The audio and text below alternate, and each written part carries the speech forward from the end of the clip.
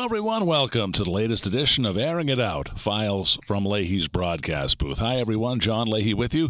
Thanks so much for being with us here on the podcast. I'd like to thank my guest last week on the podcast, Tyler Murray, one of the members of the Worcester Red Sox broadcast team on Nesson and also on Worcester Radio. It was wonderful having Tyler here with us. I'd like to just remind you that we have a podcasting website for you to check out if you'd like to listen to any of the previous episodes that we've done. Please feel free to check out LeahyStorytelling.com. And there's ways for you to interact with me, whether by leaving me a voicemail or also there's a section in the website where you can leave a review, either a written review or you can assign a certain number of stars to a particular episode. There's also some videos for you to check out. And so I encourage you to check that out. That's at LeahyStorytelling.com. Well, this week we moved from one outstanding baseball broadcaster to another. We had Tyler Murray with the Worcester Red Sox with us last week, as I mentioned, and this week, very happy to bring in Mike Antonellis, who is part of that broadcast team in Worcester. And Mike, it's great having you here. Thanks so much for spending some time with us. Absolutely. For broadcaster to broadcaster, anytime. Yeah, absolutely. We had a wonderful time with Tyler last week, and I'm sure we'll have lots to talk about the Worcester Red Sox once again here, Mike. But I'd like to just go back to your background a little bit, where it all started. I know you grew up in Ashland, and I guess originally you wanted to play for the Red Sox, right? But you figured that probably wasn't the path for you. You developed a passion for broadcasting, and it really started from your grandfather on down, didn't it? Yeah, it really did. But you're right. I think we all grew up here in Massachusetts. That's a dream. I kind of knew early on that it wasn't realistic, just from going to Fenway and just seeing those guys. And then I played high school baseball, and I mean, it's impossible for guys to get drafted out of Mass. But I mean, as we know, it's a hard sport. But yeah, I think the first early signs of falling in love with broadcasting was at my grandparents' house on my mom's side. Was they had cable before we did, and my grandmother was, go visit, and she was okay with me going in the other room and just taking over their cable. And they had Mets. I can remember this: Mets, Yankees, Cubs, Braves. So it was Ralph Kiner, Phil Rizzuto, all those guys, all those characters, and I was so enamored by them. And Harry Carey, all those guys. So that kind of really, I think that probably lit the fire. There's all the training that you get in this business is usually from some other source as a child. I think that's kind of how it starts for all of us. But, the seed was planted early. I remember falling in love with it right away and also loving the game, too, at a very early age. Yeah, I know you went to Framingham State, too, Mike. You interned at a small radio station in Milford. You're doing American Legion games. And I guess it was at that point that you focused on building a demo tape, and that wound up getting you your first job in Potomac. Yeah, I picked that station on purpose because, as you know, this is 1994, 95. It was hard to do baseball because the games were in the afternoon, and we didn't even have that kind of equipment in those days where you could do high school. I mean, you probably remember this. I remember high school games. They would somehow rig a payphone to get a signal or just dial in with a phone line, where high school fields didn't have that. I'm jumping a little ahead, but it's just to clarify how this all worked. The WMRC in Milford, their engineer built a portable studio in a suitcase that a businessman would take. It was a cell phone and a mixer, and he built this back in the 90s. Mm-hmm. And they traveled with that and called the station on a cell phone. It was tied to the mixer. But I knew they were doing games, and I wanted to do baseball right when I went to Dean before Framingham State, and I couldn't do it anywhere until I saw it and called that station. And Bill Robert was the guy that hired me there, made me an intern. They created a position for me. They let me do games. I was the number 2 guy, believe it or not. Back then, they had Dick Engelman was doing the games full time. It was that big a deal. And you're right. I made tapes, got a job, and the guy that hired me, Bob McGilligan, is still one of my best friends today. He's the voice of the Blue Jackets, and yeah. So I mean, it's kind of crazy when I look back at how I kind of created all of that and just went after it, and it worked. Which who would have known? Yeah, now you mentioned Dean College. Now, of course, there is a prolific sports programming, sports broadcasting program there. We had John Rook on a while back, and of course, he's heavily involved there. But was there anything at Dean back then that helped you along with your choice of broadcasting? Oh yeah, yeah. That's the for me. I put that in like the pillars of things that really helped me. I mean, that's probably of course, family, but I mean, the starter, the catalyst was that. It's kind of a weird story how I even ended up there. When I was in high school, I had a lot of older friends. Believe it, it's crazy. When I was a junior, I hung out with all the seniors, and it just so happened that I had no idea what I wanted to do my senior year, and one of those friends was going to Dean. He said, "Why don't you just come up and see it?" And I was kind of hesitant to go to a junior college back then. You're young and you have an ego. You want to go to a 4-year school. And I remember just walking into Dean Hall and seeing that radio station and saying, well, I can do that. That's Yeah, nothing I could do. yeah, I just felt, and it was really, I don't want to say easy for me because it's not easy, but I was able to have a lot of success right away. Having us write sportscasts, I could do that without even I could do it without writing it, because I had been around it from watching. And I mean, I read the Globe, I listened to BZ, like I listened to all that stuff, never thinking I could do it as a career.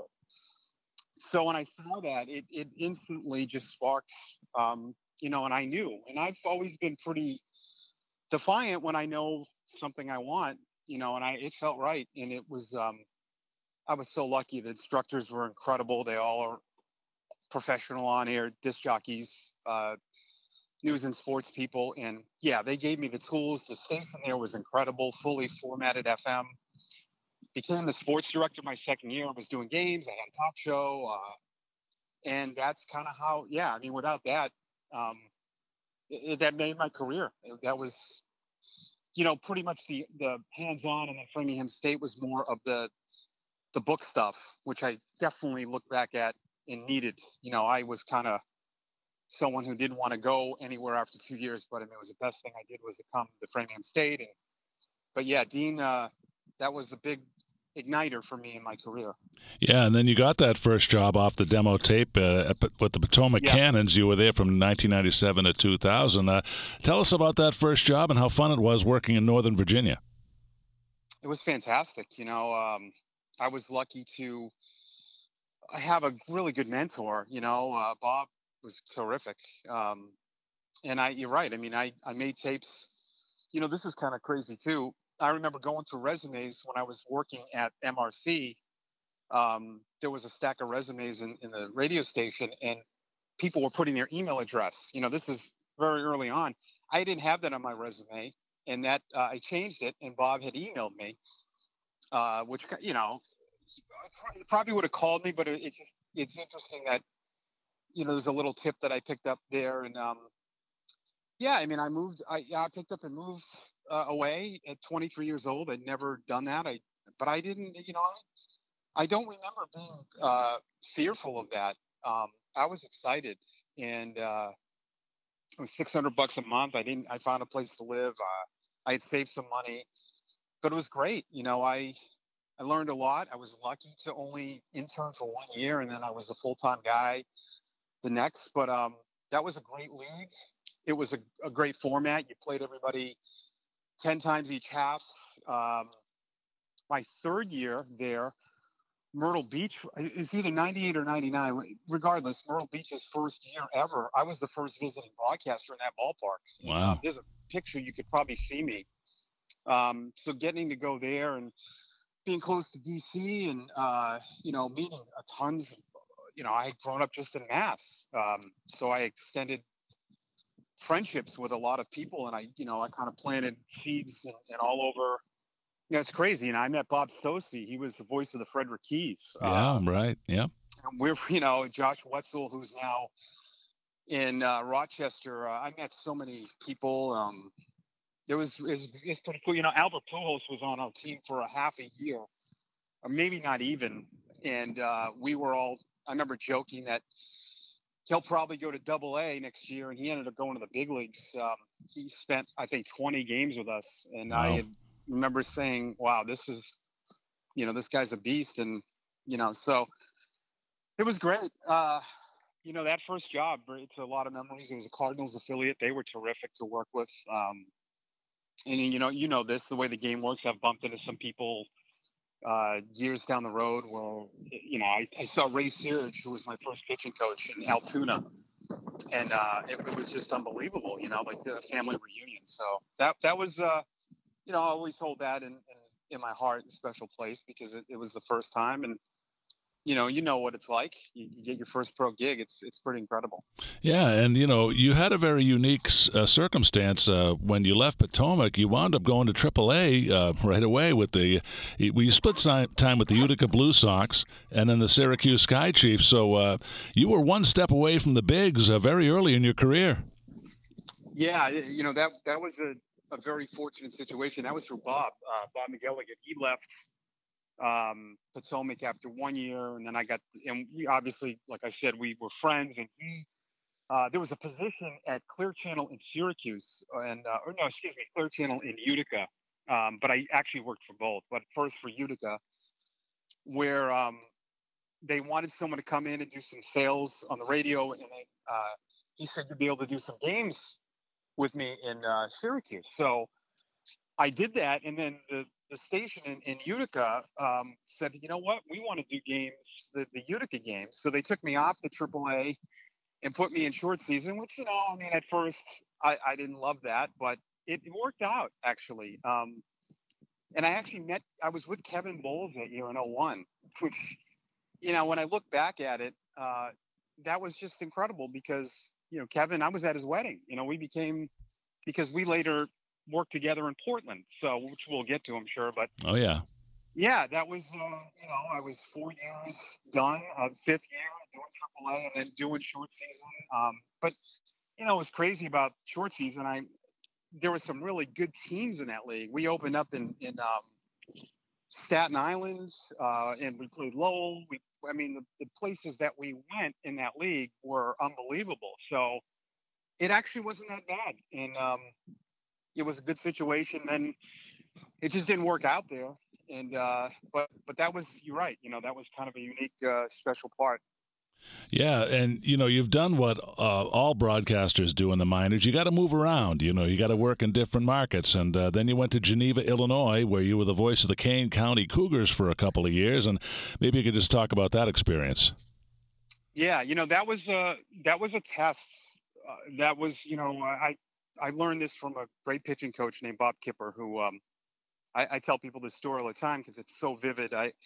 I remember sitting in the bullpen with him in Erie, Pennsylvania.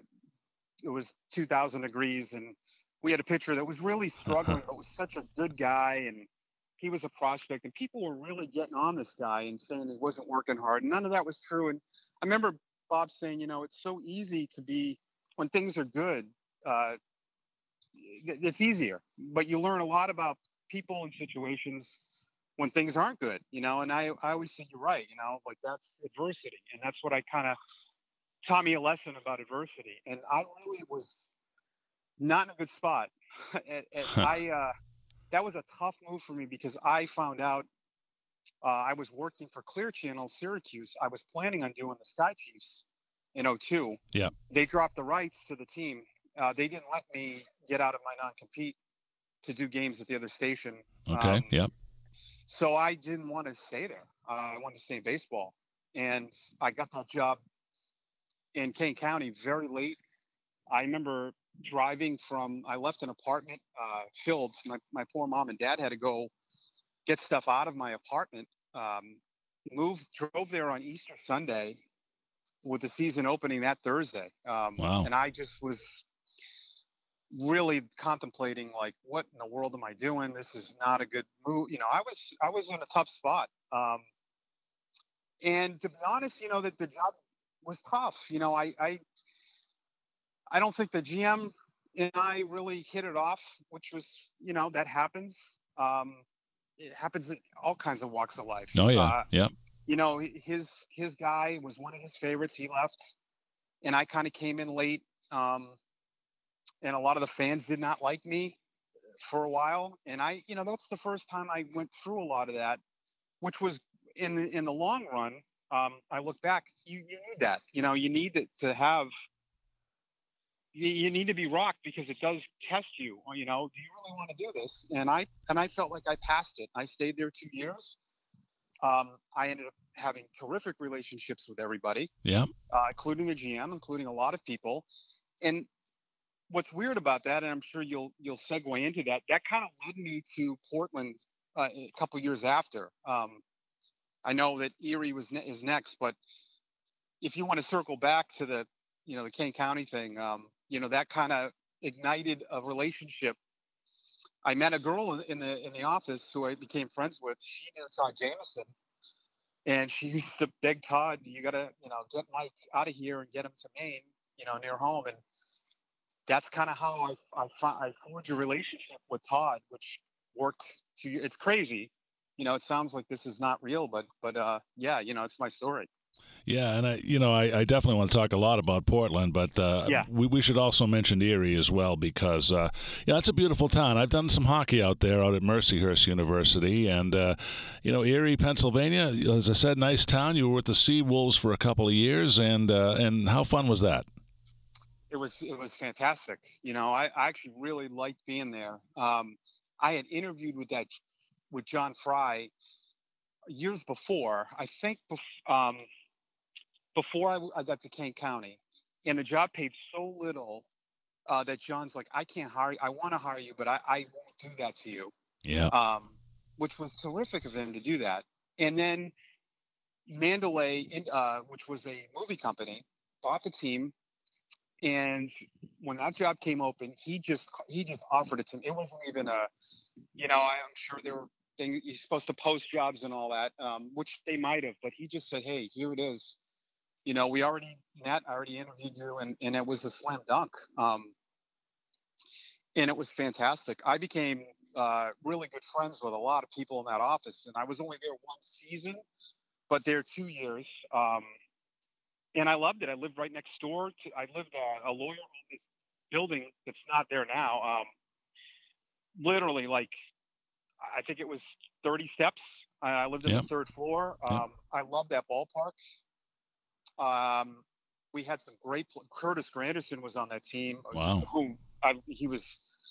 Yeah, Pete Incaviglia was our hitting coach, who I really liked, and that was a great year. And then I was kind of bummed when I had to leave, even though I was going home, because I had really good relationships there, and when I went back there that next year as a visitor, it was really awkward sitting in the other booth. But that was a great year of experience.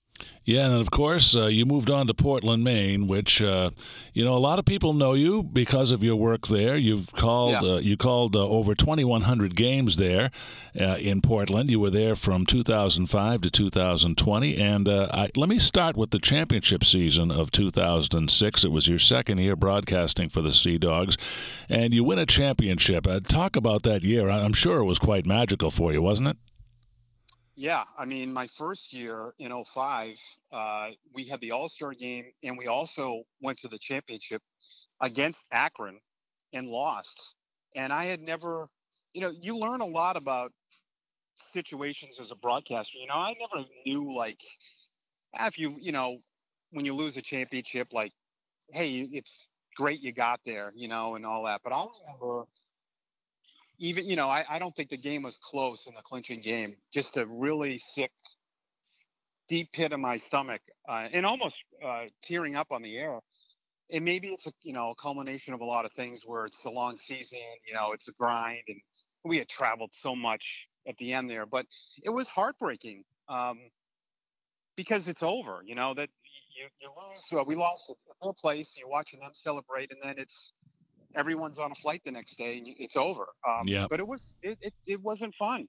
And I remember, we had a party in the hotel with our staff. Our owners flew. I mean, our owners, they were unbelievable. They flew the whole staff there.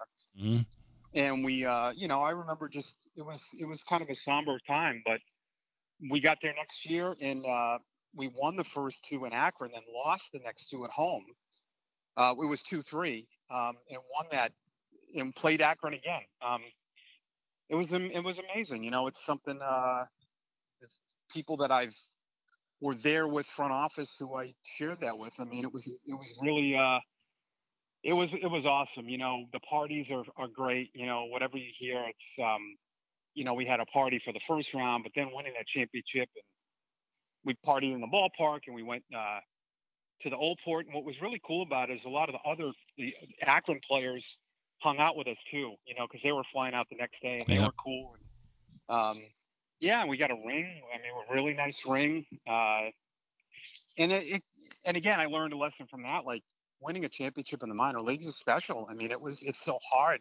There's only two teams that get in from each division, but that was a great year. We had DeVern Hansack, who pitched that last game, got called to the big leagues. Theo was there.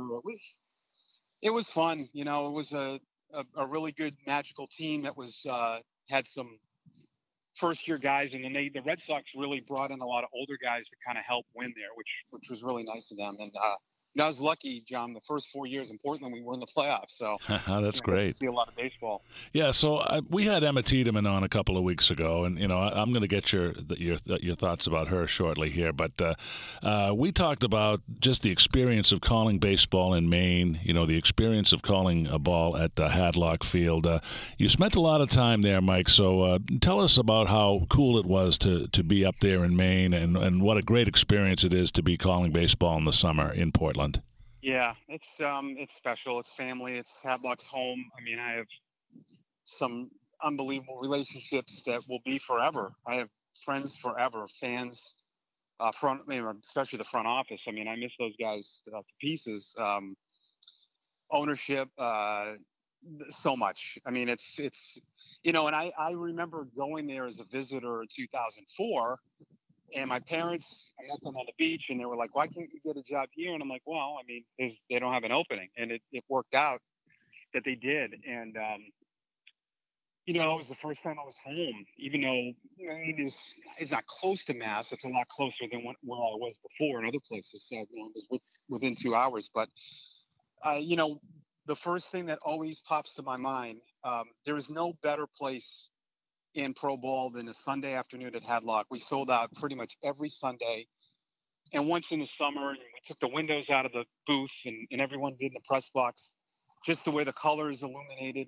And there's something special about baseball there. But those Sundays, and all of us really marveled at it. It was a very magical day. I remember the other broadcasters would always tweet about, because for some reason, I didn't know this a lot, but Sundays didn't draw very well for a lot of minor league cities, but we did. Yep. That 73-68 was our magic number, and we sold that out a lot. And it was, at the end of a homestand before a road trip, and it's great. I mean, that place is not new, which we know.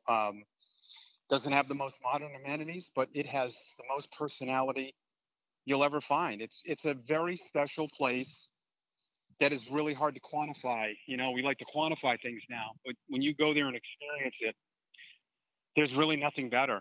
And it's a credit to the people behind the scenes that they built that kind of environment there. Warm, home, and it means a lot to me. It really does. Yeah, so I'm going to get to your AAA stuff in a minute, but when you announced that you were leaving Portland, obviously big shoes to fill when you left, and they brought in Emma, and Mike, she's done a tremendous job up there with the Sea Dogs. She has. I was very lucky to meet her. They flew her in because they really liked her, and I got to be with her one-on-one. Jeff Iquesa, president and general manager, terrific in so many ways, but he said, I think it would be a good idea if just you and her met, without me, you, and the three of us. And I didn't even think of that, and he did, because he's great at everything he does, and I think that was calming. And I was really honest with her because it was a hard move for her. I mean, she's not from the East Coast, but I really told her the truth about how much I love it there, and how much she would. I knew she would. And I know it's hard shoes to fill and all that, but I wanted the next person to be good, come in and I'm not somebody that wants the next person not to be good. So it's like a pat on the back to me. I'm not like that.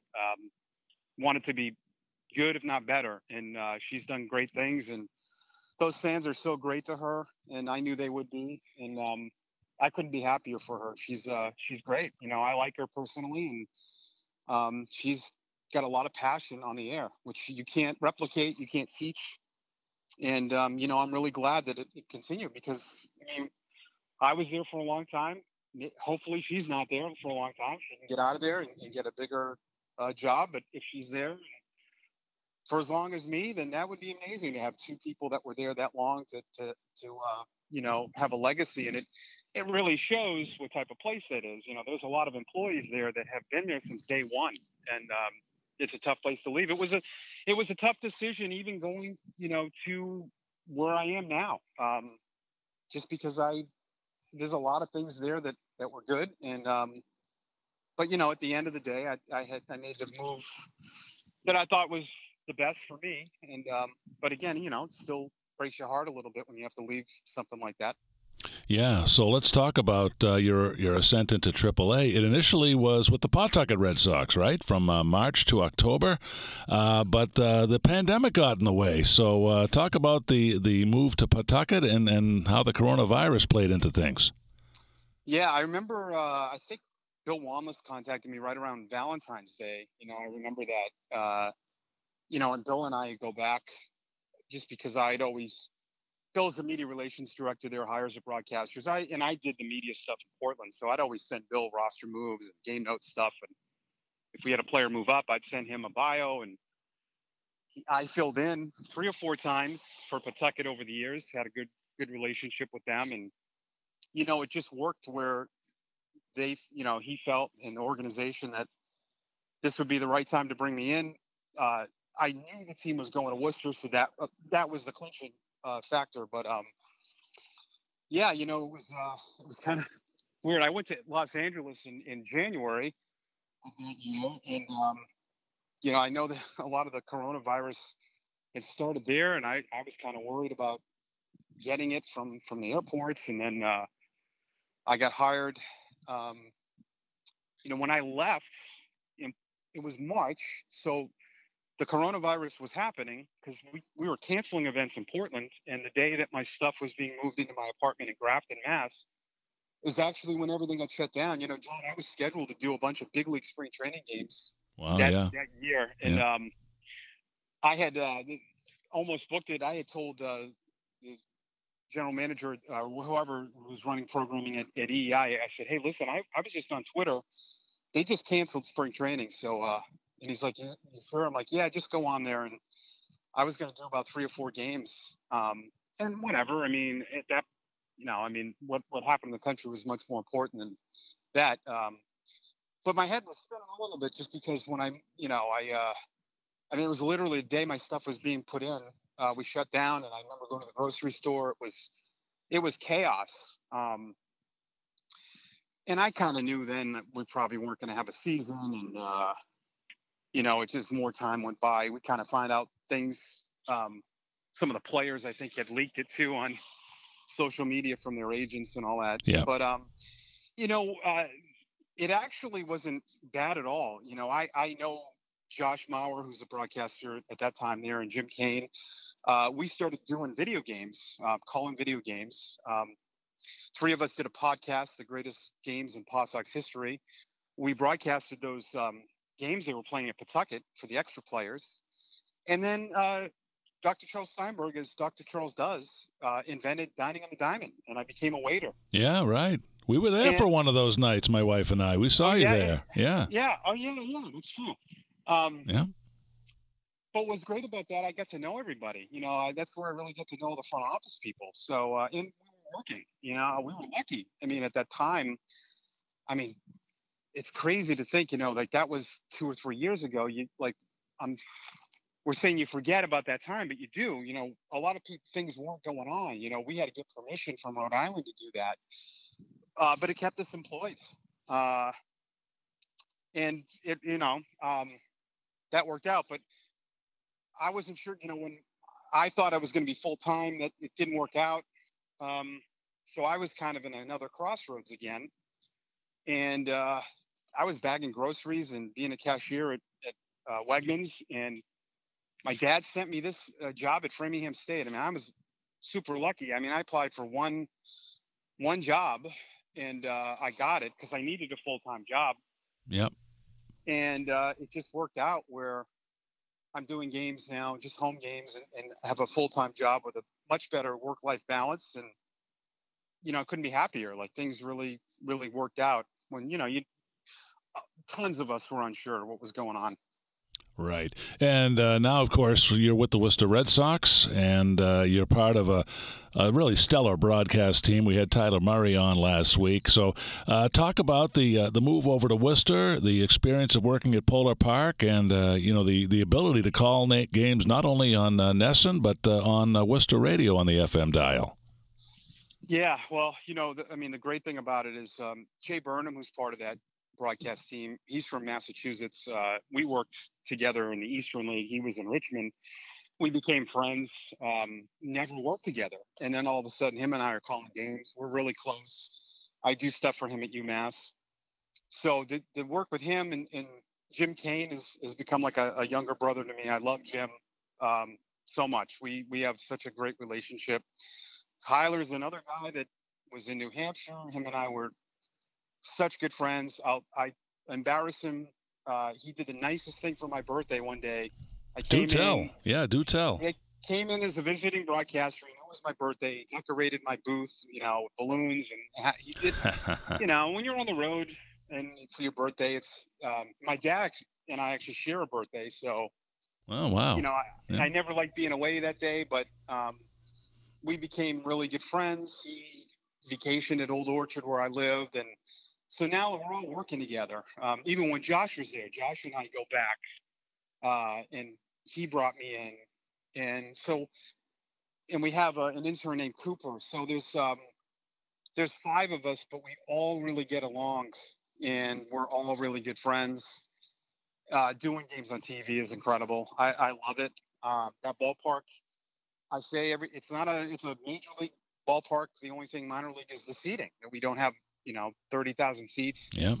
And every day I'm there, it feels new. I mean, I always wanted to be part of a new team like that, and to get to be a part of it, it's just the things that and we have access to the people that have come there.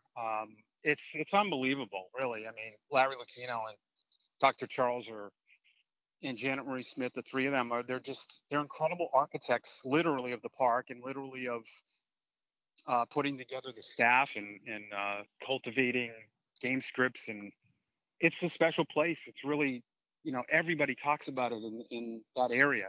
The Woo Sox, and it's nice. It's nice not doing every game. I'm a little older. The grind of it, I always feel fresh.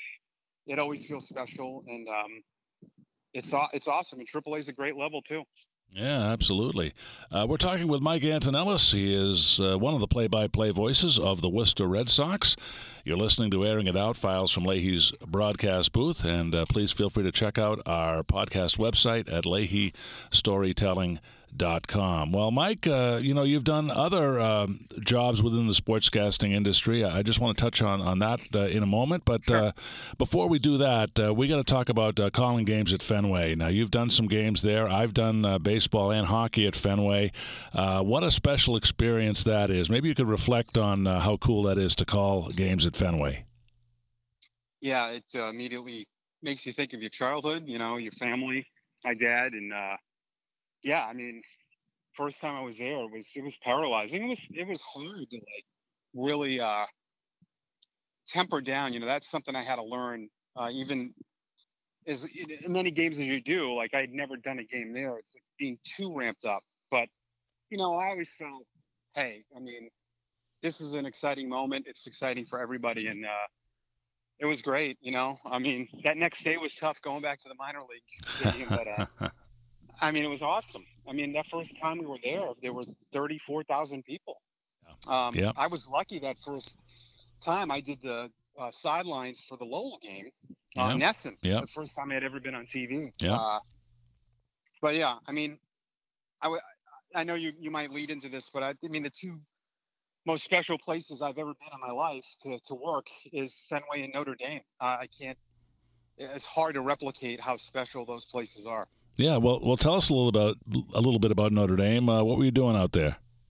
So, a sideline reporter for UMass, and for people that don't know, UMass plays a pretty insane schedule as an independent. Yeah. And if people don't realize this, I mean, the big schools they need what they call cupcakes, and unfortunately, UMass was one of those. Mm-hmm. And we were there, a nationally televised Saturday game. Now this is football, right? Yeah, football. Yeah. So my first year doing sideline, I remember Josh saying, "Hey, we're going to Notre Dame," and I'm like, "Oh." He's like, "Yeah, you get to go to that too. You're part of the team, everyone." And that was the first time I had been there. And John, I remember just my role was I mean, I love being on the field for that. I'd rather do that for football, be on the sidelines. But I remember I would go down about 45 minutes before, and I remember just walking down through the stands, and I had just the hairs were standing up. Oh yeah. And I was getting really choked up because, in my mind I was saying, there are so many people. You think about the history of that that would give anything to even be there, and the fact that I get to be on the fields. I talk about luck. I mean, it was incredible. It was incredible. I mean, that whole experience there in Fenway it's because you think of that, you think of how many years of tradition, and you get to be a part of that, which you've experienced too. Yeah, we Notre Dame was in Hockey East for a while, so we went out there a couple of times to do hockey out there. We met Dave Strader when he was alive, and Notre Dame is an awfully special place. So you mentioned UMass football, and there's been a few other things. I know you did some hoops and hockey for the University of New England, and you mentioned UMass football, Southern Maine Community College. So any jobs you get like that really are building blocks for your career, aren't they? Yeah, and I think it's just the ability to do other things and stay fresh. I had a year. I used to be, in Portland. I was full time all year round, and then they let me be full time seasonal. And to make that work, I had to do a lot of different things. For money, which was great. And I had 5 or 6 different gigs in the off season, and I was doing so many games. And then when the season came for baseball, it just was like a continuation. It never felt like it was an off season. I was fresh, and you learn different pacing. And I liked being around the kids, and the college environment's incredible. And, the thing that I knew, but you realize it more when you're there. In the minor leagues, it's winning is secondary. It's about in college, it's all about winning. I mean, they play, if you're going to play 40 minutes tonight, they don't care. Yep. And it's for the kids, it's great. They have a short window. So I really got into that, and I did the UNE stuff for a long time. And I enjoyed it. It's just fun to do different things. And, I did a talk show for 6 years in Maine, which I liked. And, I like to dabble in things that are different. It's just good for you, I think. Yeah, I did want to touch on that. From 2011 to 2017, you did a talk show called Saturday Morning Jab. Tell us a little bit about that. Yeah, I'm actually not a big talk show person. I don't know if I could do that every day because I don't know if I have the capacity to talk about the same things. So this was great. This was 4 hours once a week. And, when you do a weekend show, you can kind of recap the week, but you can just talk about things, was Ted Williams the greatest hitter? You can do that. And I always, I had done a talk show in college. And my dad always said that's like more your calling. He goes, you're really good at that. And I never really thought I had skills doing that. I never thought it was something. And I just naturally, I think I had a successful show there. I got a lot of calls. I felt from doing, and this, from doing baseball play-by-play, it was fairly easy to fill 4 hours, even if I didn't get a lot of calls, Yeah. because Yeah. that's what you do anyways. Yeah. So Yeah. yeah, I really wasn't sure how I was going to feel about it, and I loved it. I had a lot of great guests, a lot of baseball people that I was able to get on, and I met a lot of people through that.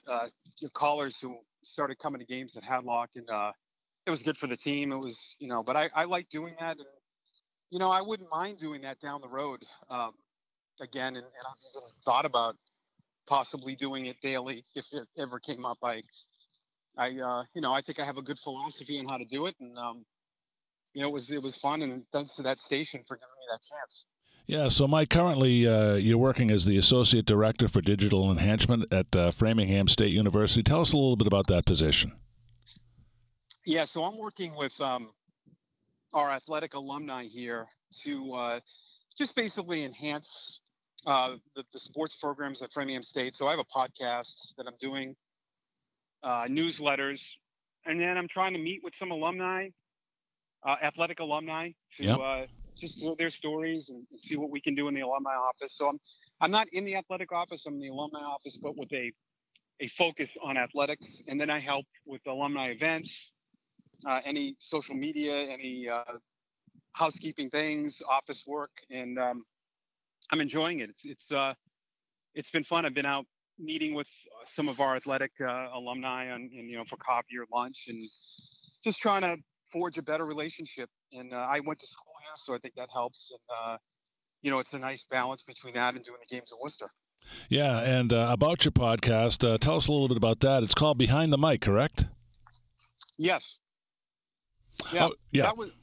That was an idea from a guy in Portland, Maine, Justin Phillips, who has a podcast, had been really pushing me to do one, and I really didn't have any interest doing one. But he pushed and pushed, and I finally did it. And yeah, it's good. It's nice to be able to kind of good therapy, to talk about whatever you want. And I've had guests on, and yeah, it's great. It reaches a lot of people, and I think podcasts are good because people can kind of pick and choose what they want to listen to now, and it's kind of a little bit about everything. If you want to hear something about sports or a particular person, what you're doing is great for broadcasters. People can listen and get our perspectives. I think it's very powerful. Yeah. So how can people pick up your podcast, Mike? It's on all the platforms. So like whatever you Spotify, iTunes, Stitcher, you just search Behind the Mic. If you go to my Twitter at the Radio Mike, I have a link called Linktree in right in my bio. Just click it, and it has all links to all the social media pages that I have. I've even been doing some stuff on Twitch, and John, believe it or not, I've had a kind of a secret passion for acting, and I've been a background actor for 2 movies. Wow. One is The Boston Strangler, which I should be in. I can't talk a lot about it. Believe it or not, it's a huge secret. Wow, that's fascinating. Yeah, so if things pan out like I hope they do, you might be able to see me in the background with a prominent actress, which would be really cool. That's awesome. We'll be definitely looking for that. And of course, Mike, to tune in to Worcester games, of course, you got pretty much every game on Nesson, right? And also on the radio. So how can people follow you in the broadcast booth? Yeah, just go to at the Radio Mike on my Twitter, and if you just go to woosox.com as well, it's got all the information. The games are on Nesson Plus, but when there's no conflict with the Red Sox, they're on we call the mothership, Nesson, and then streaming as well, MILB TV.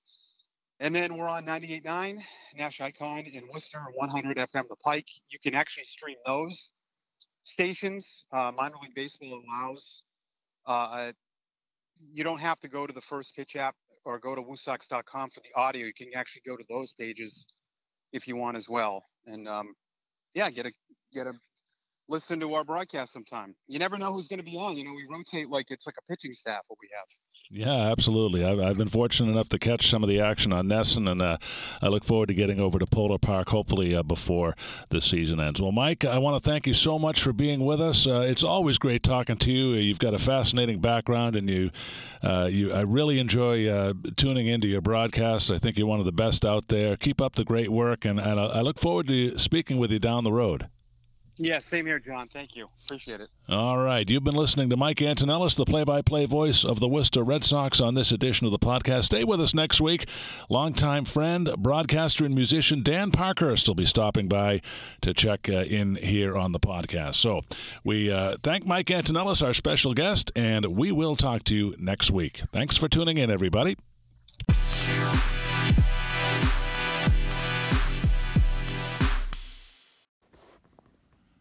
Mitochondrial disease is a rare multi-symptom disease characterized by breakdowns in the mitochondria, which are specialized compartments that are present in every cell of the body except red blood cells and are responsible for creating more than 90% of the energy needed by the body to sustain life and support growth. A disease most commonly associated with children, currently there is no cure, just management of symptoms. Hugs for Mito, Inc. is mitochondrial disease, rare disease advocacy, awareness, fundraising for research trials, and hopefully a cure. To learn more, please visit hugsformito.org.